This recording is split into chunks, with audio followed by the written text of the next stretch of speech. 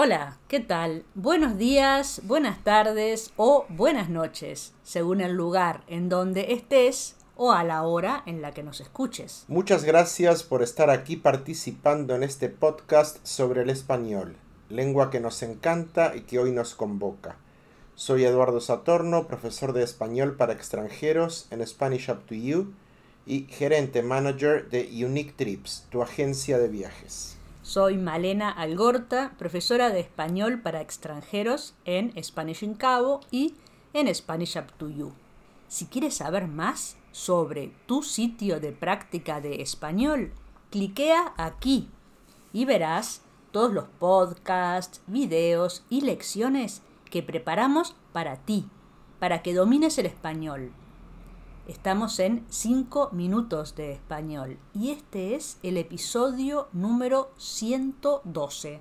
Bienvenidos, gracias por estar semana a semana junto a nosotros, por los comentarios, por escuchar y participar de esta familia que es Spanish in Cabo. Nuevamente hablaremos en español. Si necesitas la versión en inglés, tienes la ayuda de nuestro Catrín Larry, es decir, cliqueas en esa imagen y listo. Pienso que si nos escuchas semana a semana, ya estás entendiendo más, ¿verdad que sí? Y si es la primera vez que abres los 5 minutos, ¿qué estás esperando?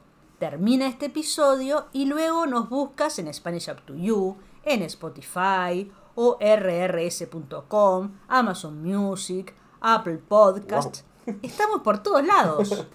Exactamente, pero ahora busca comprender el contexto, no palabra por palabra.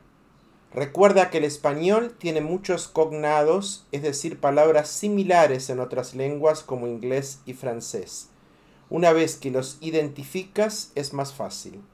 Justamente, hoy vamos a hablar de un cognado en inglés, francés y otras lenguas, que tiene 2 significados en español, además de muy buen aroma.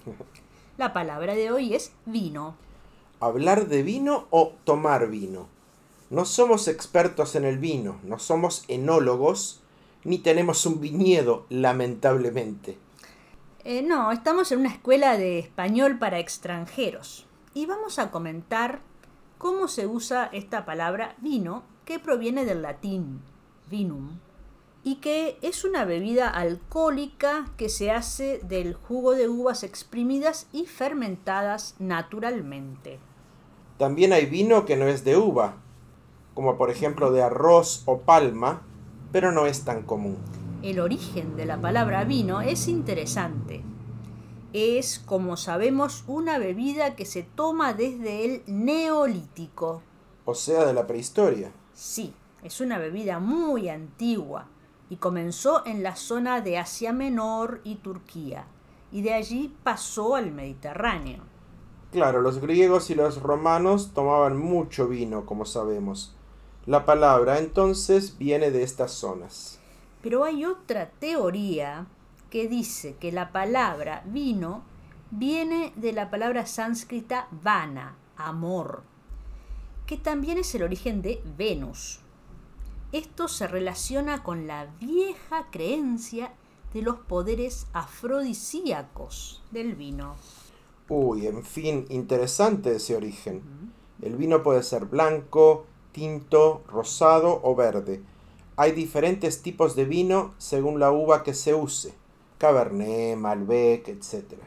Y también hay muchas marcas.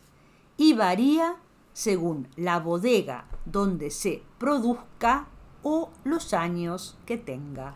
Siempre es bueno observar la etiqueta del vino, el corcho o el diseño de la botella. Hay mucho vocabulario alrededor del vino. Pero vino en español también es la tercera persona del pretérito indefinido, uno de los pasados del verbo venir. ¿Vamos a los ejemplos? Ayer vino María a casa. Él vino en avión, yo vine en carro. ¿Cómo vino usted? ¿Caminando o en Uber? Imagina que estamos esperando una caja de vino que pedimos en línea. Podemos decir, ¿vino el vino?